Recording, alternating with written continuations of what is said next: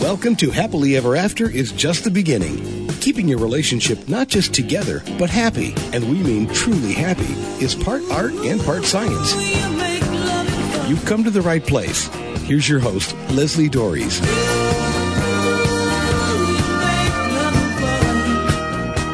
My husband, who works in corporate America, often gets surprised when I describe what's happening at his company in terms of relationships. But the truth is, everything in our lives is a relationship of one form or another. The depth of the interaction may vary, but we are in some kind of relationship with every person we encounter, including ourselves. And one universal truth is that the way you approach any particular relationship is the way that you approach all of them. The rules that you adopt for one will define the rest to some degree or another. And another universal truth is that most of us have no idea which rules are productive and which aren't.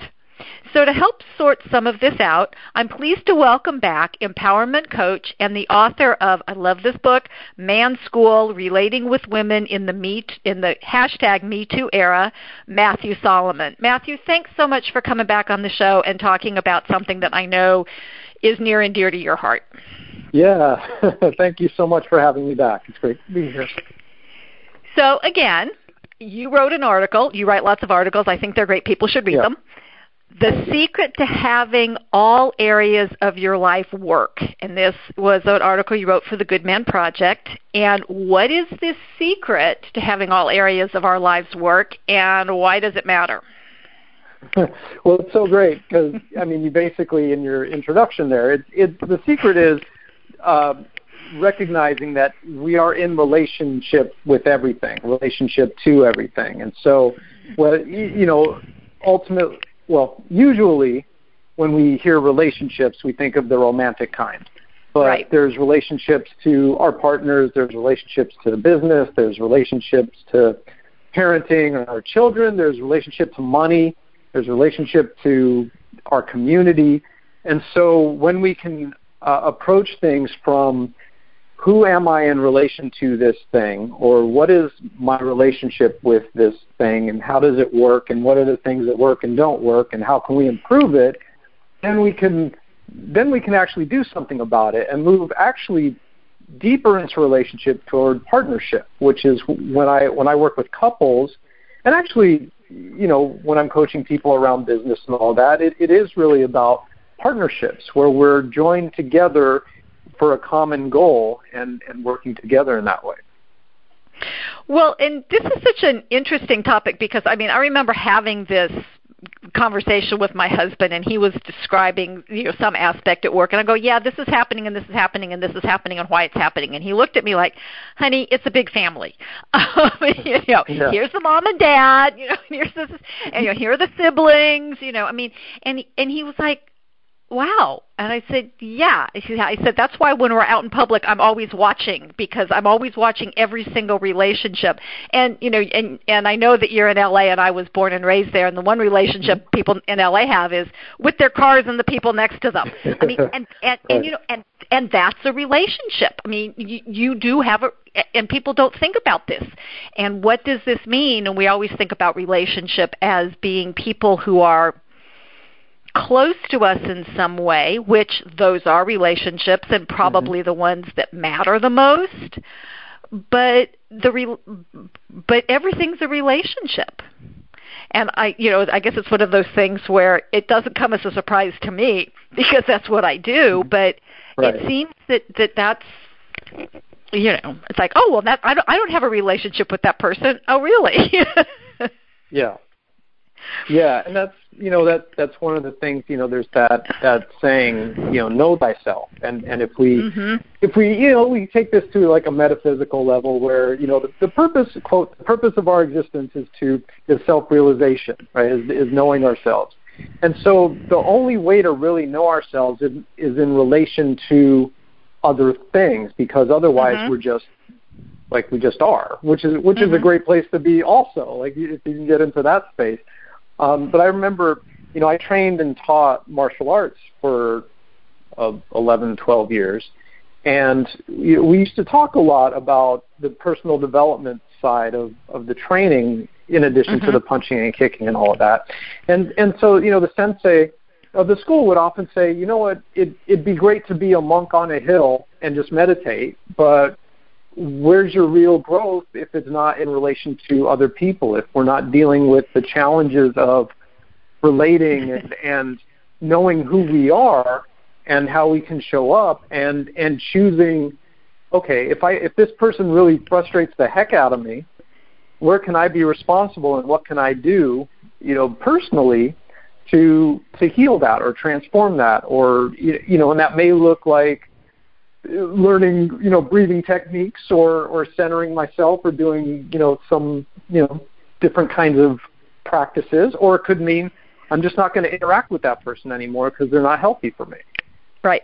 Or what most people try to do is to just get them to stop doing whatever it is they're doing, which usually just ends up frustrating, even more. And I really like that idea. You painted a really nice picture, at least in my head, about, the guru on the mountainside who's just sitting there meditating. And it's like, well, yes, but he or she, depending on the gender, isn't really growing because they're not interacting, and I think that's it's one of the reasons why one of my favorite expressions or quotes about marriage is marriage is our last best chance to grow up, because that's really what that is. It's about, okay, here's somebody who's challenging me, sometimes in positive ways and sometimes in not so positive ways. And it's what I want to do about it. So, I'm always loving the divorce excuse of irreconcilable differences. Well, it's like, it is those differences.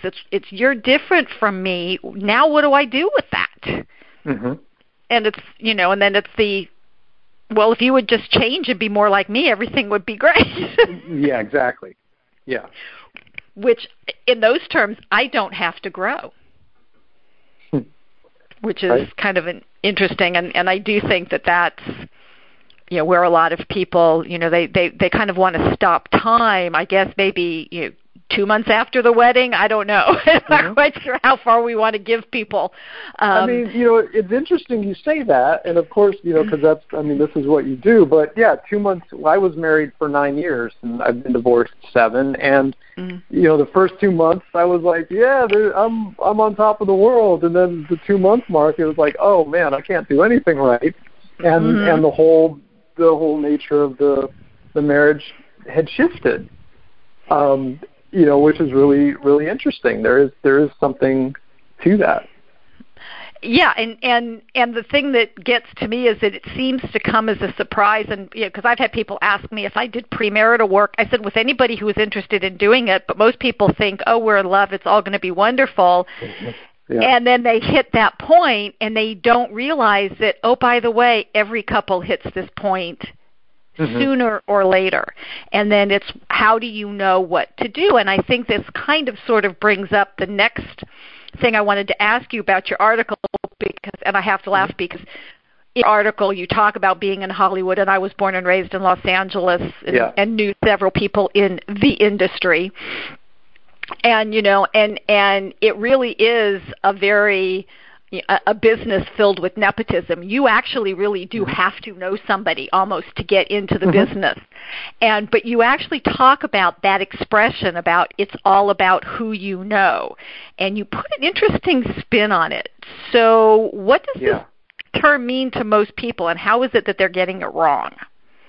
Well, the it's all who you know. My experience has been, people show up to Los Angeles, Hollywood. Let's show up to Hollywood, and they just go on this big spree of who do I know, who am I going to meet? I'm going to go to every party, go to every hot spot just to meet people and meet people and meet people and meet people and collect contacts and cards and whatever. And I shared in the article how I'm a filmmaker. And I've had people who I don't really know that well. I know them from social media or whatnot, and they land in LA and they're like, I'm here, hire me. And I'm like, I don't even know you. Right. You know, I don't know really anything. I know of you, but I don't know you, which I think is really kind of the point you are making. Mm-hmm. Yeah.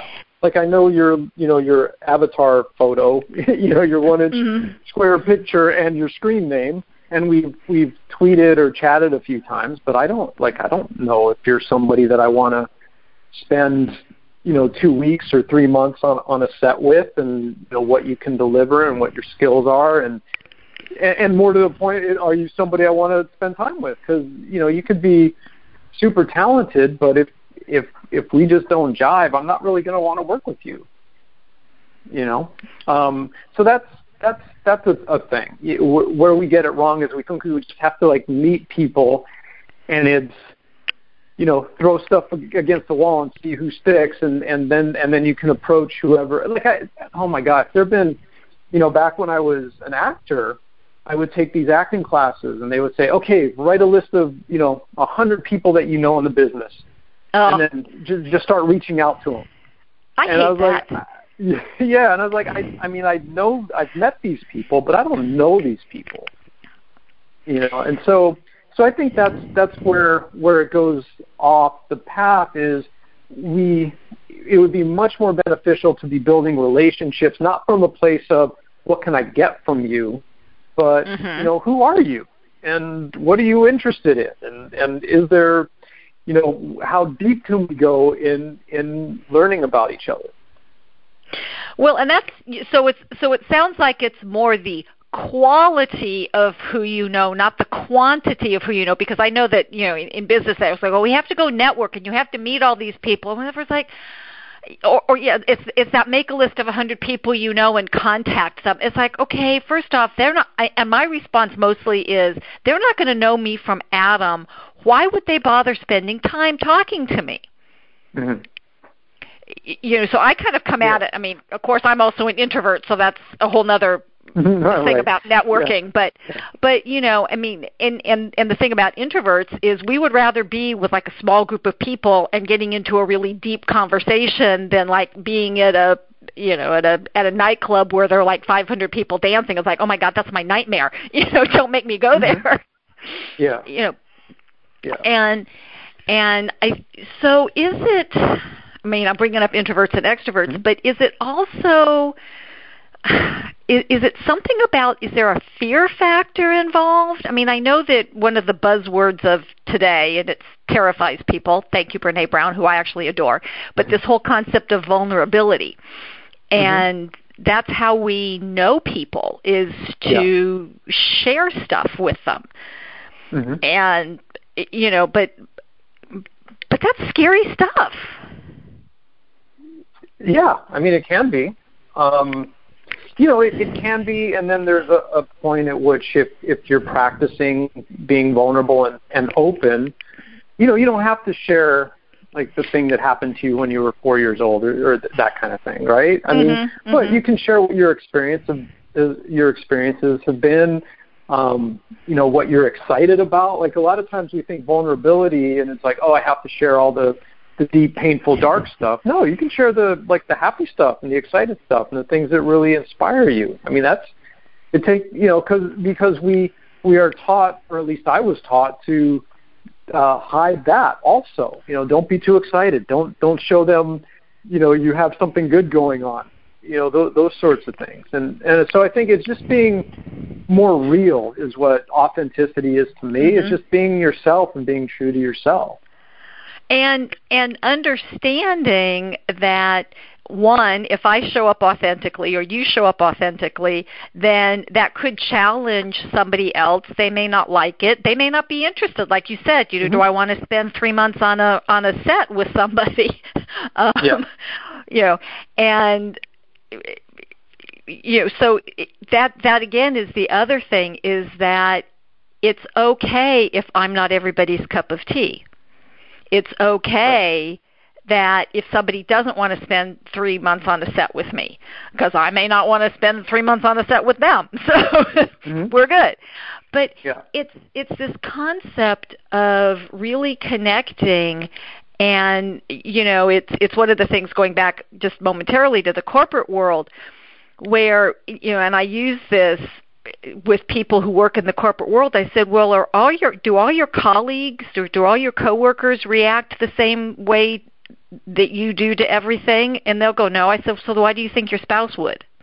And they kind of look at me like, oh, or you try to get, you're trying to get your colleagues to buy into something. And it's like, well, yeah. And one person, maybe more time off would be what they're interested in, and another person might be more interested in money. I mean, we have these different needs that make us different.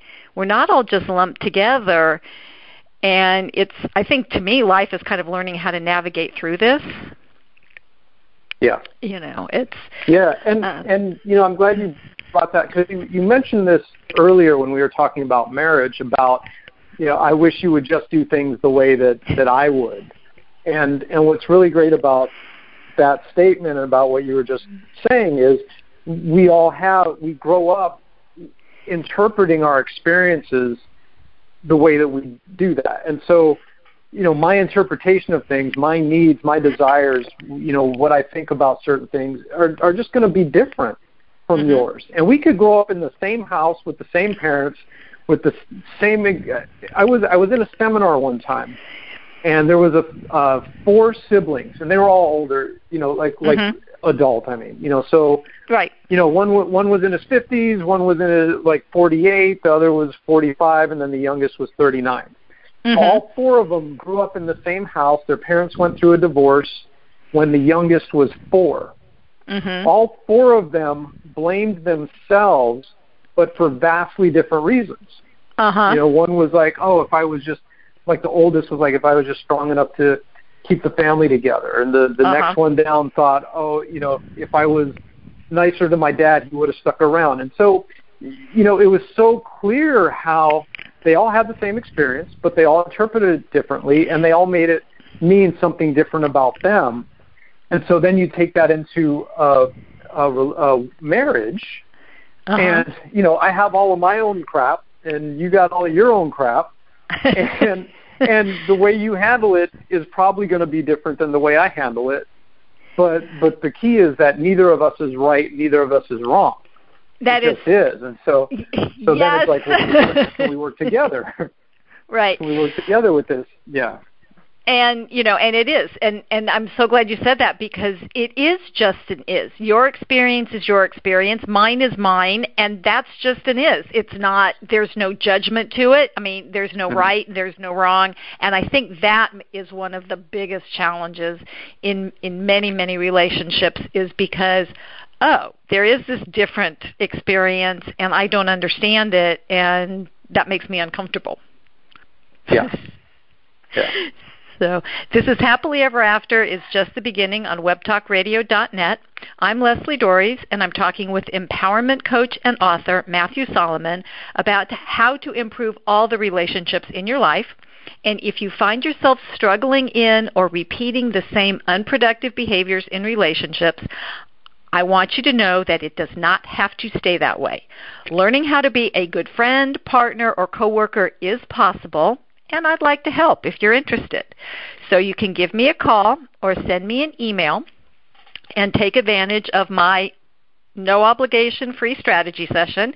You can reach me at Leslie, Lesli, at foundationscoachingnc.com. That's FOUNDATIONS, coaching, N as in Nancy, C as in Charlie.com, or you can call me at area code 919-924-0463. Again, 919-924-0463.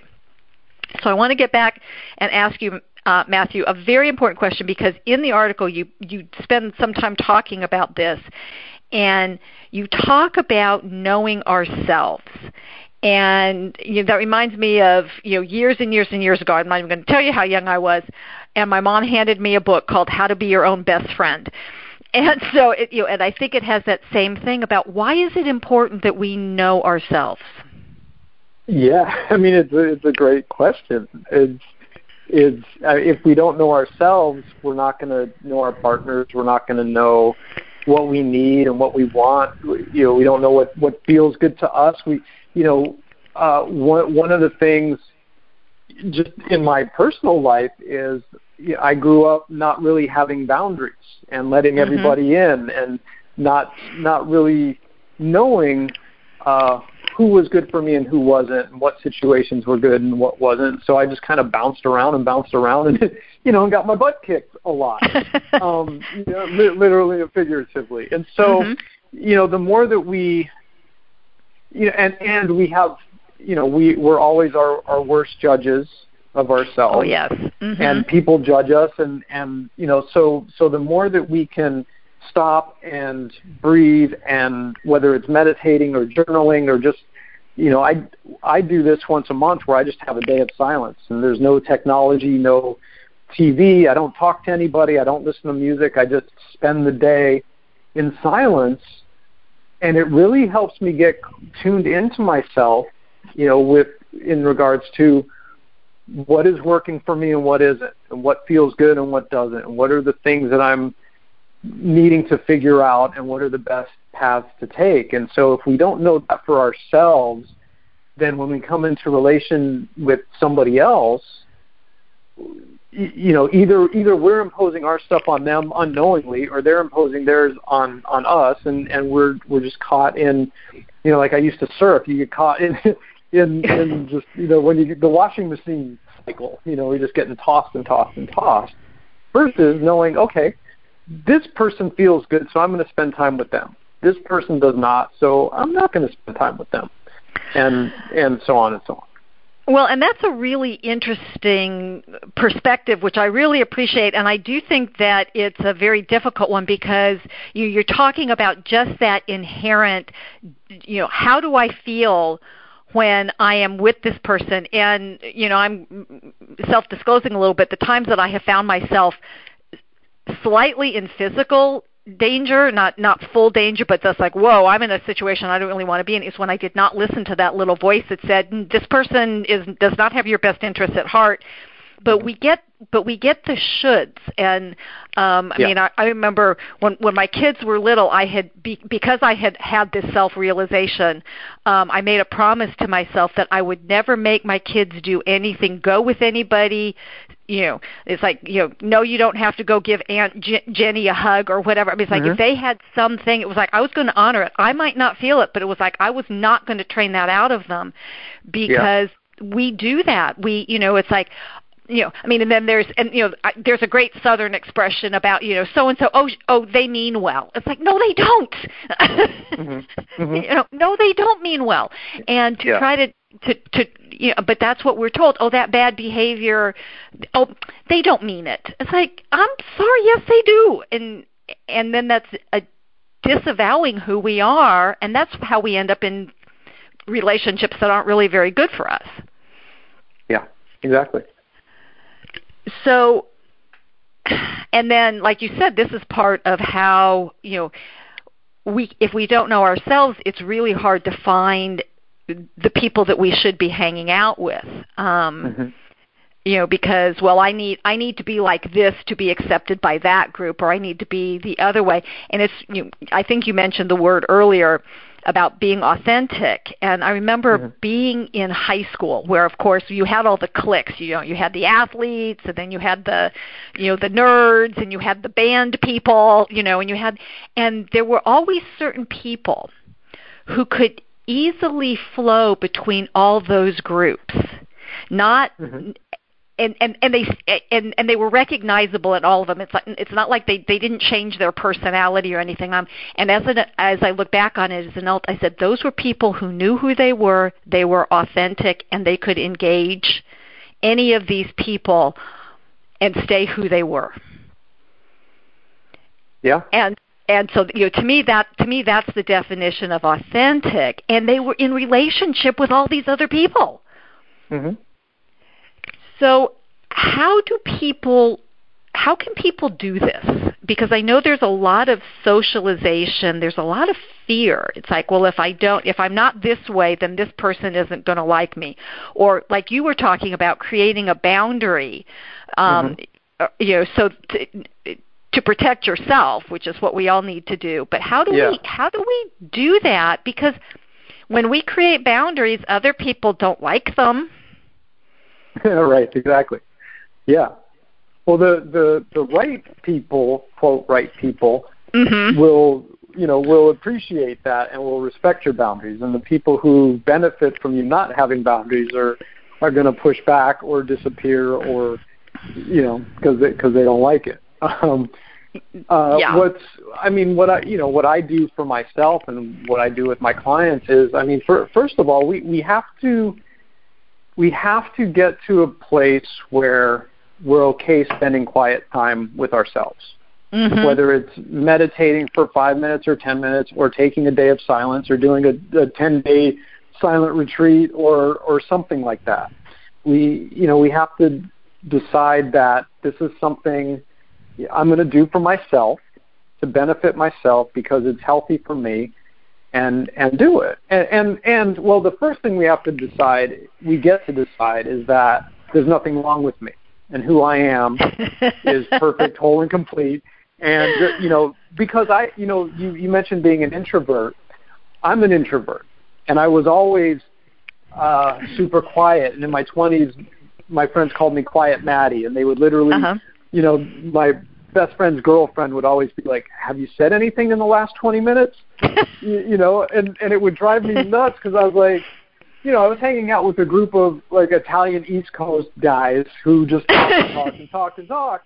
And I was raised to be very polite, and so I would, there was really nowhere for me to interject, and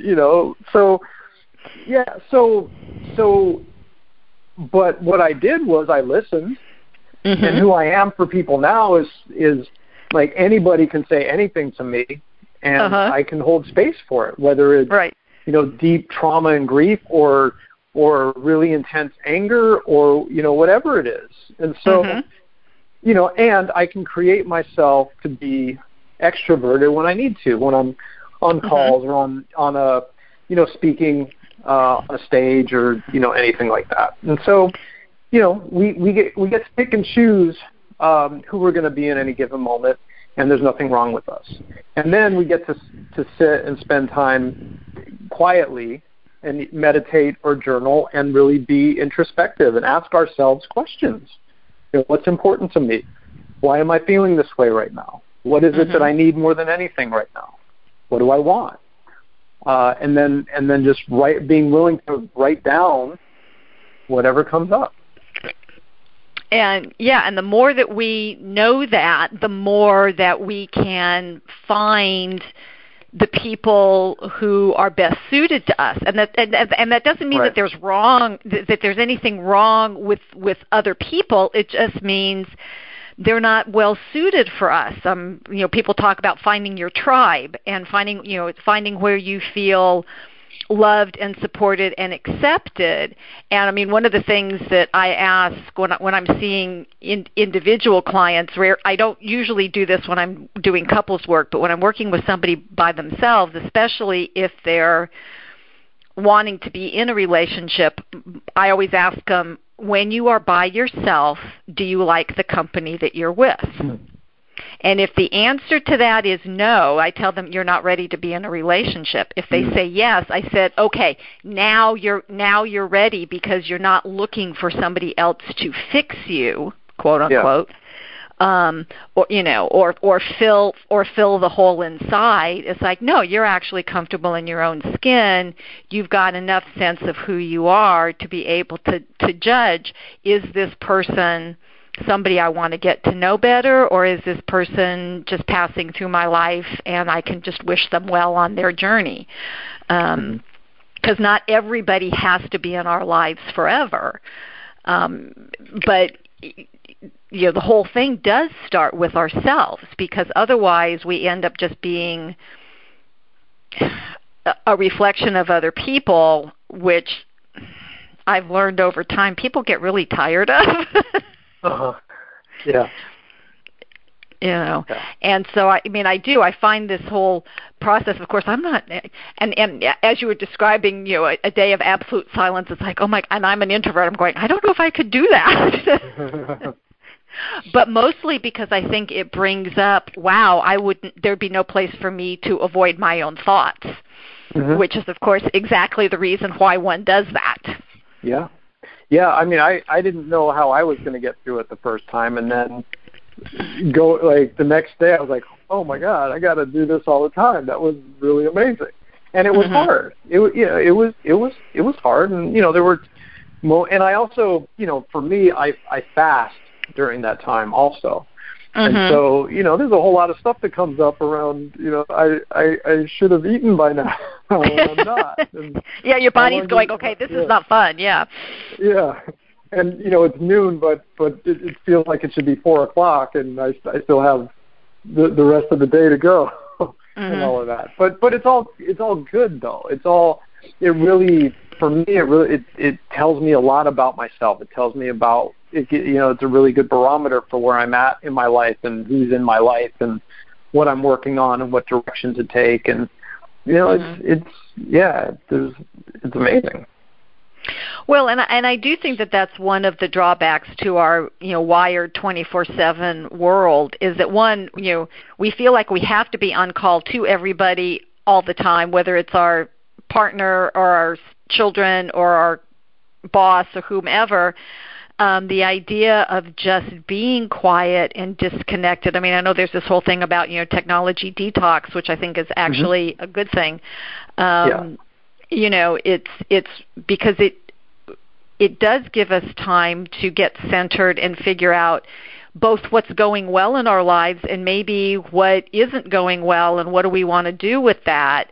But again, and I don't know if you have any words of wisdom around this, because as we're talking about this, what's coming up for me is I'm thinking if people are listening to this, they're getting really freaked out right about now. Because this is we don't in certain aspects, in certain segments of society, I think we do encourage this, but in other aspects we don't. And so, obviously, many people might not be either able or ready to do a 24-hour detox. Where would you recommend they start? Honestly, I'm an Aries, so my recommendation is just to pick a day and do it. Well, actually, not a bad idea, even for a non-Aries. Because actually, if you circle out on your calendar, it's like, okay, there's that date staring at me. Okay. Yeah, and tell somebody you're going to do it so that they can support you in that. So one of the things that came up for me is I'm a parent, and I share custody with my kid's mom, and so I picked a day where they were with their mom, and then the thought is, well, what if something happens, or what if somebody needs to get a hold of me? And so what I did was I told my next-door neighbor, I'm doing a day of silence. I'm not going to be on technology. Do you mind if I give your number to my family just in case something comes up? And they're like, yeah, go for it. Right. And so then I'm covered. So if something happens and they need to get a hold of me, my neighbor will know and he'll come get me. And so you set up the support. The people that, my clients who I'm usually accessible to in between our coaching calls, I let them know, this day I will not be reachable. And don't have a crisis this day, right? Yeah. You don't get to have a crisis this day. And I let them know. I'll 8 a.m. the next morning. I'm back, or whatever. So you set it up so that you're supported in doing that, and which is great because then you're also taking care of yourself even more by enrolling other people and in creating a structure that has you take care of yourself. Right, and then in a way that's also like dropping a pebble in a pond, that ripple effect, because now those people go, oh, this is kind of cool. Let me try that. Right, yeah. So Matt, unfortunately, we're out of time. Where can people find out more about this concept of real relationship? How to make their whole life work in terms of relationship and other wonderful information that you provide? Yeah, thank you. Well, my website is coachwithmatthewsolomon.com, And Matthew is 2 T's and Solomon is all O's. So coachmatthewsolomon.com. There's links to all my social media on there. And then I have videos. I wrote a book, like you mentioned, Man's School, Relating with Women in the Me Too Era. And I teach group courses, and I do one-on-one and couples coaching. And I also have been doing a lot of speaking at universities and corporations on diversity and anti-sexism and on those topics and relationship building. Right, because again, it's all relationships, because human beings are designed to live in community. And for good or ill, and I think there's both, we're no longer restricted to the tribes that we were born into. So we now can choose to be part of several tribes. And the rules for productive relationships are the same for whichever tribe you're currently interacting with. But as we talked about just a little bit ago, I think that the most important relationship for you to master is the one with yourself, because all the others spring from that one. And the question you need to ask yourself is, what do you need to make that relationship really awesome? So hopefully you found some value in today's show, and hopefully you'll keep listening. And until next week, stay loving.